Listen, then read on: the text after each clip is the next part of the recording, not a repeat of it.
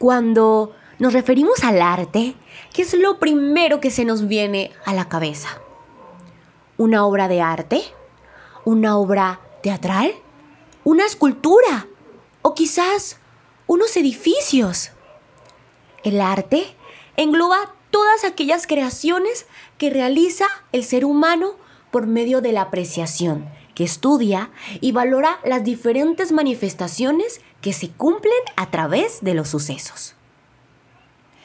Toda obra de arte expresa intensidad según la forma, el color, el tono, la composición, el estilo que genere en cada espectador o que quiera transmitir el autor en cada historia.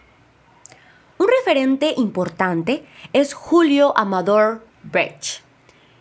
Es un artista, teórico crítico del arte, investigador y docente, quien se destaca en estudiar el conocimiento del ser humano, las producciones plásticas de la sociedad y la interpretación.